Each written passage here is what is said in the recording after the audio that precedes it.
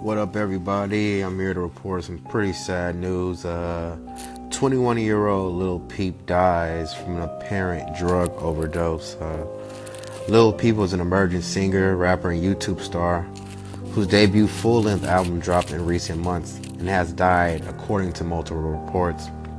The New York-based emo/hip-hop artist, his real name was Gustav Ahar, was only 21 years of age.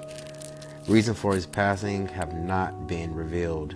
Peep's manager, Chase Ortega, broke the bad news.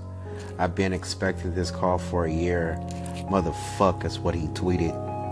Sad news. It was really unfortunate that someone so young had to die at an early, age.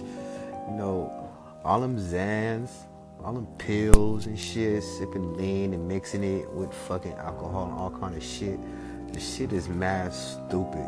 You feel me? Yeah, it's cool to get lit, but when you fucking doing that shit daily, your body can't take that shit. You know what I'm saying? I'm not here to preach. I'm just trying to shed some light on a fucking basically a trend. Y'all motherfuckers think that shit is cool and shit. That shit really is not cool. This shit is not lit. It's not popping, nothing. So rest in peace, Lil Peep, my nigga. I got a song called Awful Things on there right now. Check that song out. It's probably one of his more popular songs that he has out there right there. Awful Things. This is DJ Johan. I post a lot of content about Lil Peep death and articles and videos and whatnot on my Instagram. That's the Takeover Radio Show.